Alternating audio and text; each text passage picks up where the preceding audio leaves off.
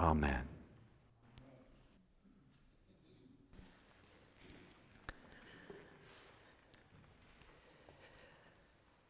A lot of the Bible stories, some of us have heard many, many times. And I don't know about you, but for me, I was in church when I was 4 days old. And I told this to our young people one day, and they were just shocked. Not that I was in church at 4 days old, but that I never left. So in high school, I didn't leave. In college, I didn't leave. Young adult, I didn't leave. They just looked shocked. Because at a confirmation class, they asked, Pastor Blankman, when did you stop going to church? Never. But you know what? When I study and read the scripture, I still learn new things. And in fact, what I've discovered most recently is that Jesus is way more unexpected than we can imagine. We become so familiar with these stories, or with these stories we think we know, that sometimes we miss the Jesus right in front of us. And so this morning, I want to give us a little quick test, okay? Because the text this morning is actually about testing. Who do you think Jesus would align himself with if he were here today in this community, in my community? Who do you think, in a common everyday story, Jesus would align himself with? A Presbyterian elder or a neighborhood woman known for marrying and living with several different men? We laugh because we know that we want to say the right answer, but our hearts and our minds immediately go to, of course, the Presbyterian elder. How about a seminary professor of theology or a prostitute?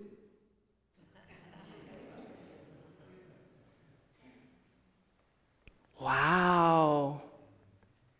How about a devout Christian pastor, not me, but like Tobin,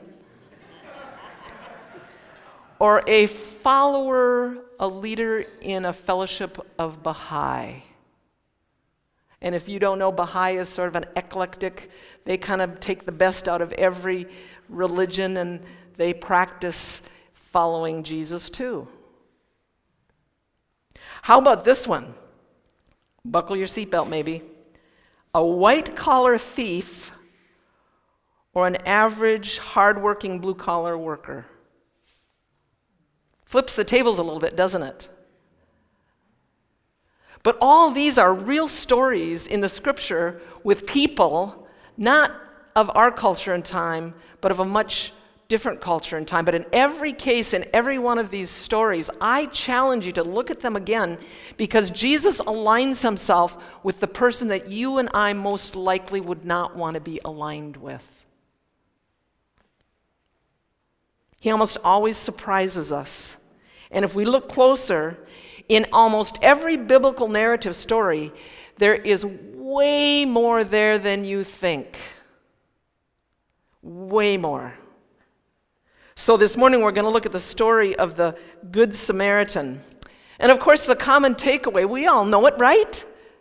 Treat everyone like a neighbor. Wait. There's way more than that in the story. Way more. So if you have your Bibles, follow along with me, or you can follow along on the screen. But we're going to look at Luke chapter 10, verses 25 to 37. Listen to the voice of God in a story that is really unexpected. On one occasion, an expert in the law stood up to test Jesus. "Teacher," he asked, "what must I do to inherit eternal life?" "What is written in the law?" Jesus replied. "How do you read it?" He answered, "Love the Lord your God with all your heart, with all your soul, with all your strength, and with all your mind, and love your neighbor as yourself." "You have answered correctly," Jesus replied.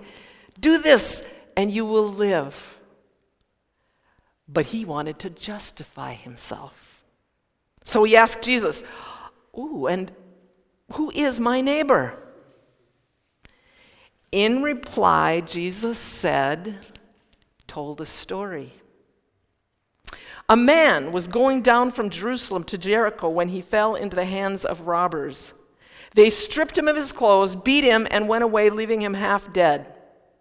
A priest happened to be going down the same road, and when he saw the man, he passed by on the other side.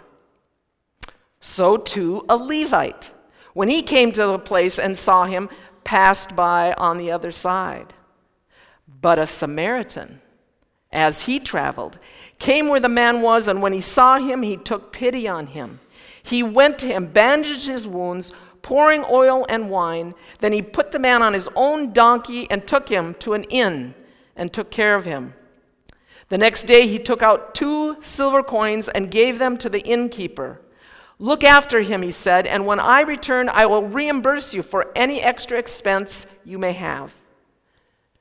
Which of these 3 do you think was a neighbor to the man who fell in the hands of robbers? The expert in the law replied, "The one who had mercy on him." Jesus told him, "Go and do likewise." Oh Lord God, I pray that you would help us to have fresh ears, open eyes, and hearts that are open and undefensive to this word that is so unexpected. So much more than we think is here. Give us your grace and mercy to hear it, we pray. Amen. So, we have to understand there's way more here than meets the eye. And I want to help you see the way more, and I'm going to try to give you a couple of hooks so that even if it kind of isn't sinking in today, maybe later in the week or later in the month or year, the Lord, by the Spirit of God, can 20 years later say, "Ooh, I remember that," just when we need it. But we're going to understand the way more in here by looking at peculiarities and principles. We're going to look at some of the peculiarities of this story because there are some very peculiar things if you pay attention. And we're going to look at some principles. We're actually going to try to apply them toward the end. So 2 P's, if you need those kinds of hooks, there's 2 P's here to remember just why this story is so exceptional and way more than you could ever imagine. The first peculiarity is that this man comes and tests Jesus. Can you believe it? The story tells us this man had the audacity to come and try to test Jesus. And we know from story after story, usually the ulterior motive was to try to trip him up, to expose him as something less than what he claimed to be. This man tries to test Jesus. He asks Jesus a question. "Lord, teacher, what must I do to get eternal life?" Very peculiar, given that this is the context of an expert in the law who knows the law very, very well, and a teacher who has come saying that he fulfills the law. Jesus, second peculiarity, tests him. I love that Jesus is so cool and calm, gracious and patient. These are not my virtues, by the way. He doesn't go for the jugular.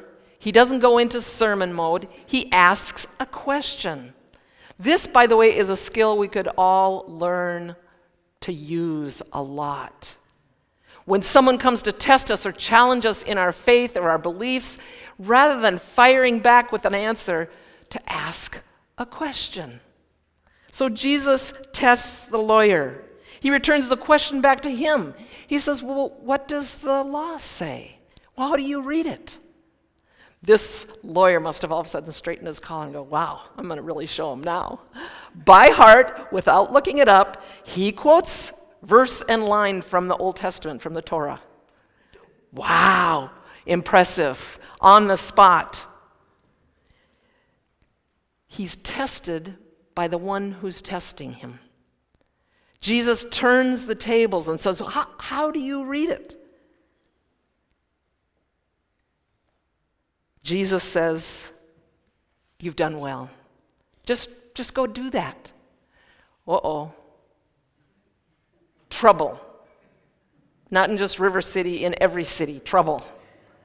So the lawyer is going to test Jesus again. It says because he wants to do what? What did the text say? Did you pay attention?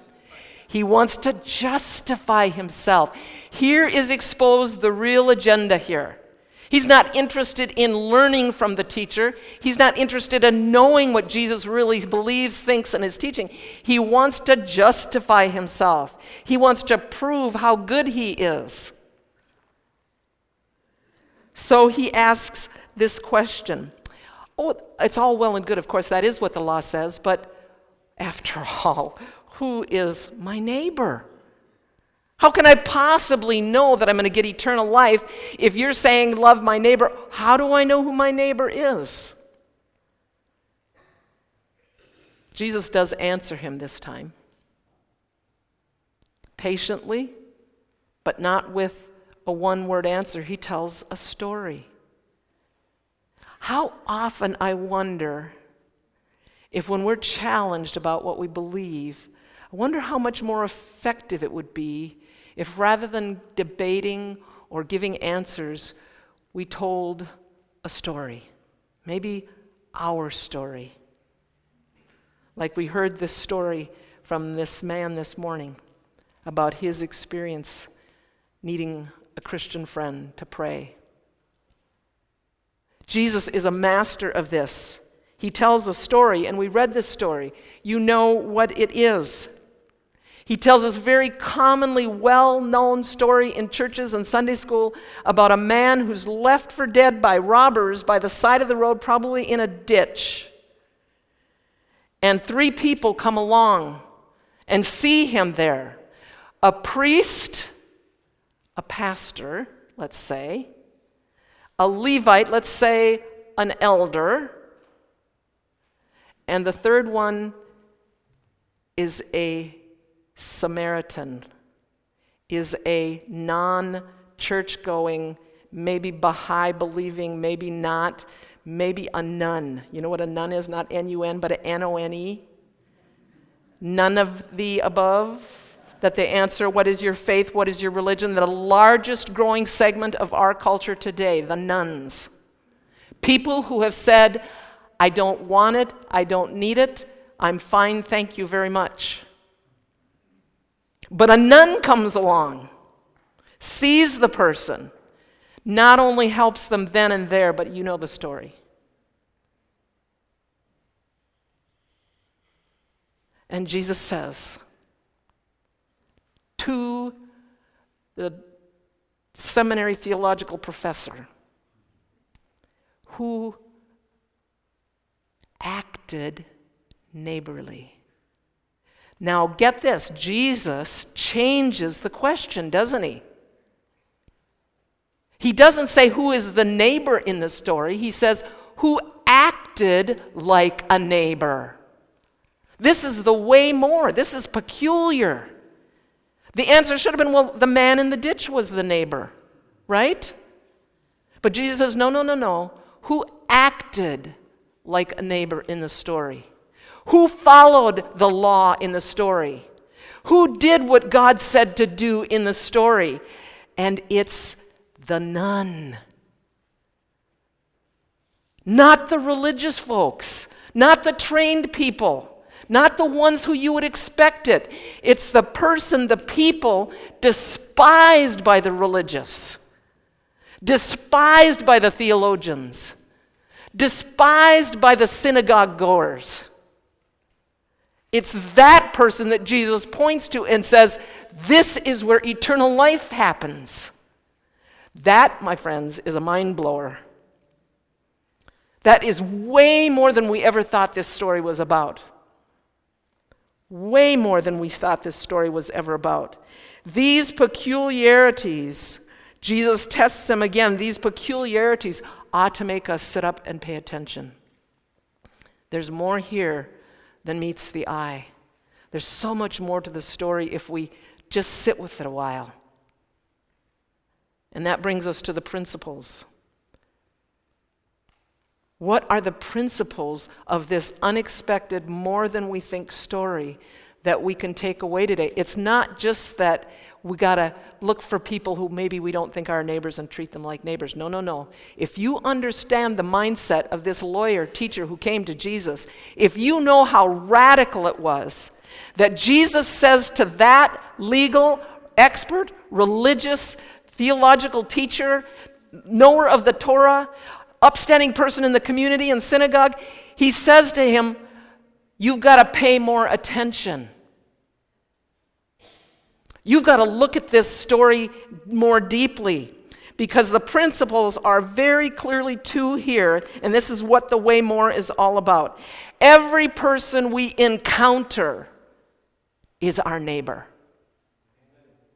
is an opportunity for us to act in the way that God calls us to act. Every person we encounter is potentially a neighbor that we need to respond to. This is the part we take away pretty easily, although we still have questions we ask to justify ourselves. I know I should, but I really, I got to be somewhere in 10 minutes. Church. Ouch. I have a committee meeting. I know I should stop and talk to this person, probably find out what's going on, but I got a committee meeting in 10 minutes. I got to go. Or here's a great one coming up. The Super Bowl is on. Only happens once a year. The Lord will certainly understand. What will people think if I sit with this person? What will happen to me? Maybe it's dangerous. So the opportunity of every person we meet potentially being a neighbor, that God wants to interrupt our whatever life and say, pay attention to this. That's not the surprising part. That principle we kind of got. We still try to justify ourselves. We still try to have exception clauses about what that means. The second principle is the one that's the deal breaker. Jesus says to this learned, theological teacher, lawyer, upstanding citizen, religious person in the community, you can learn from that Samaritan. You're kidding. Yeah. You know what the Samaritan was to the Jew? Unsavable. Unworthy of God's grace. Untouchable. Absolutely out of it. Theologically lost. Spiritually not retrievable.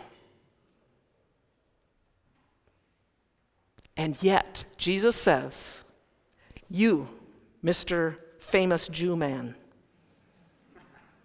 you could learn from this Samaritan. Because it's way more than you think. It's not who's your neighbor, it's who around you is acting like a neighbor to others. And spoiler alert, in this story, we don't look so good. The religious, the educated, in the place of power and authority spiritually, we look bad. And I'm sorry, this is what has really changed my own spiritual life the last few years. It's not the exception. It's the rule. Read the stories, we look bad.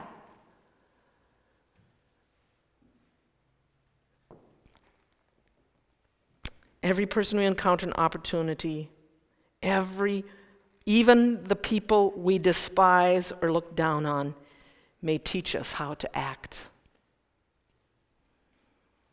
Even the people we think are godless, if we pay attention and listen to their stories, God just may teach us how to be more like Jesus. Is that not a shocker? See, I don't know about you. Maybe none of you ever did this, but when I read the Bible stories, I used to see myself as Jesus. I'm the good person. I know it. I got it down. I'm always going around doing good.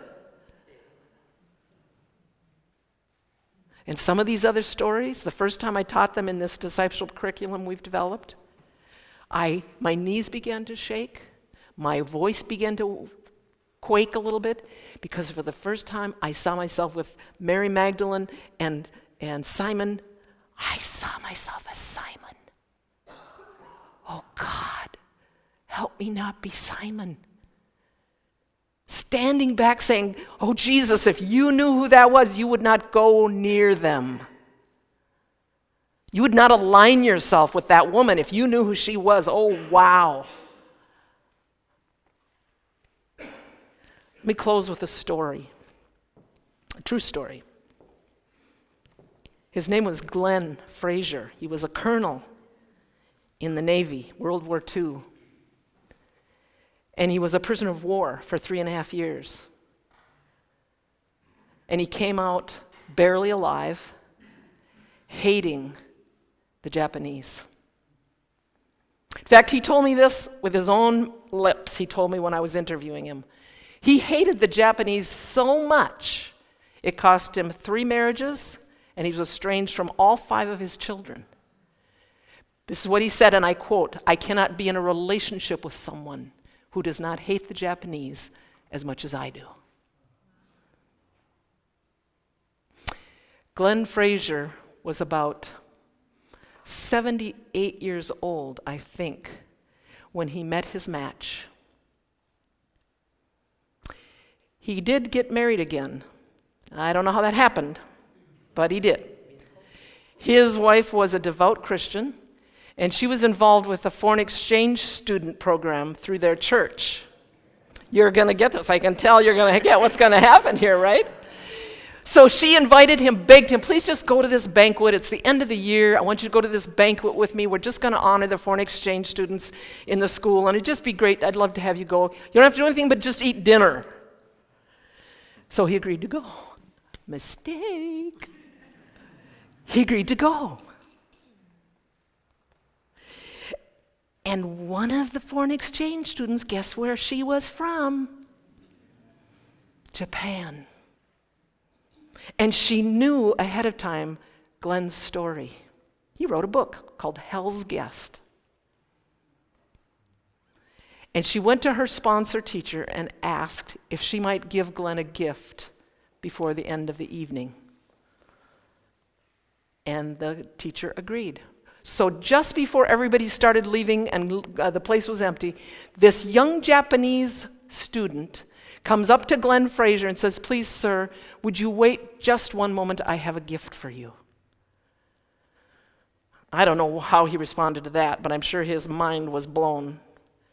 She went into the kitchen, came out with a basin and a towel. I can't tell the story. Got down on her hands and knees and said, please forgive my people for what they did to you. And I want to wash your feet. Took off his shoes, washed his feet, and said, Jesus is the reason. This is what he did for those who crucified him. Do you think Glenn Frazier's life was changed that night? Because not only did he have someone treat him like a neighbor, it was a person that he despised that did it. Treated him like a neighbor, was neighborly toward him. Never the same. He got married, and last I talked to him, his marriage was still working. And he started building relationships with his children. He came to know the Lord as his Lord and Savior. And just the very end of his book talks about it, but he travels around the country telling this story. It's way more than you think. It's way more than you think. I love some of these songs you sang today because it's all about the unexpected way that Jesus enters into real people's lives every single day, and sometimes in the most unexpected places and with the most unexpected people. The principles are simple but profoundly difficult because it's easy for me to see who you despise. It's harder for me to see who I despise. Despised should be despised. Right? Len, we're always the exception, right? No, never the exception. Jesus is the exceptional person of grace and mercy and extends it to every person without merit, without deserving, and that's what we are to do also. In that night before he was crucified, when he ate the supper with them, Judas sat nearby, and the scripture tells us he gave that sop, the honored piece of bread, to Judas first, saying, Judas, even you. So, let's pray that we never read these stories with just, I know what this says. Every time you open your Bibles, you ought to be shaking. What might God reveal to me today that I don't want to do? I'm just being very honest here, right? I can be compliant, but it's not the main way I go. Jesus invites us to read these stories, and please, way more than that, he's here now. He's in your home, he's in your office place, he's in your school building, he's on the street, he's in the market. He's everywhere, still alive, doing this, aligning himself with people that nobody wants to align themselves with. And we ought to be doing the same thing. Not trying to justify ourselves with our schedules and time and all our very important religious work we do, but aligning ourselves with people who most of the world does not want to align themselves with. The people who have hurt me, discouraged me, troubled me, maybe even, remember that song, lied about me. Oh Lord Jesus, might this word sink deep into our souls. And might it not just be a story that we know a little more about, might it be a story that interrupts our lives. Might you interrupt our lives. Might you be the unexpected Jesus asking from us way more than we can imagine, but also giving us everything we need to respond to that way more. Oh Lord God, take this, your offering of your word, and make it live. In Jesus' name, amen.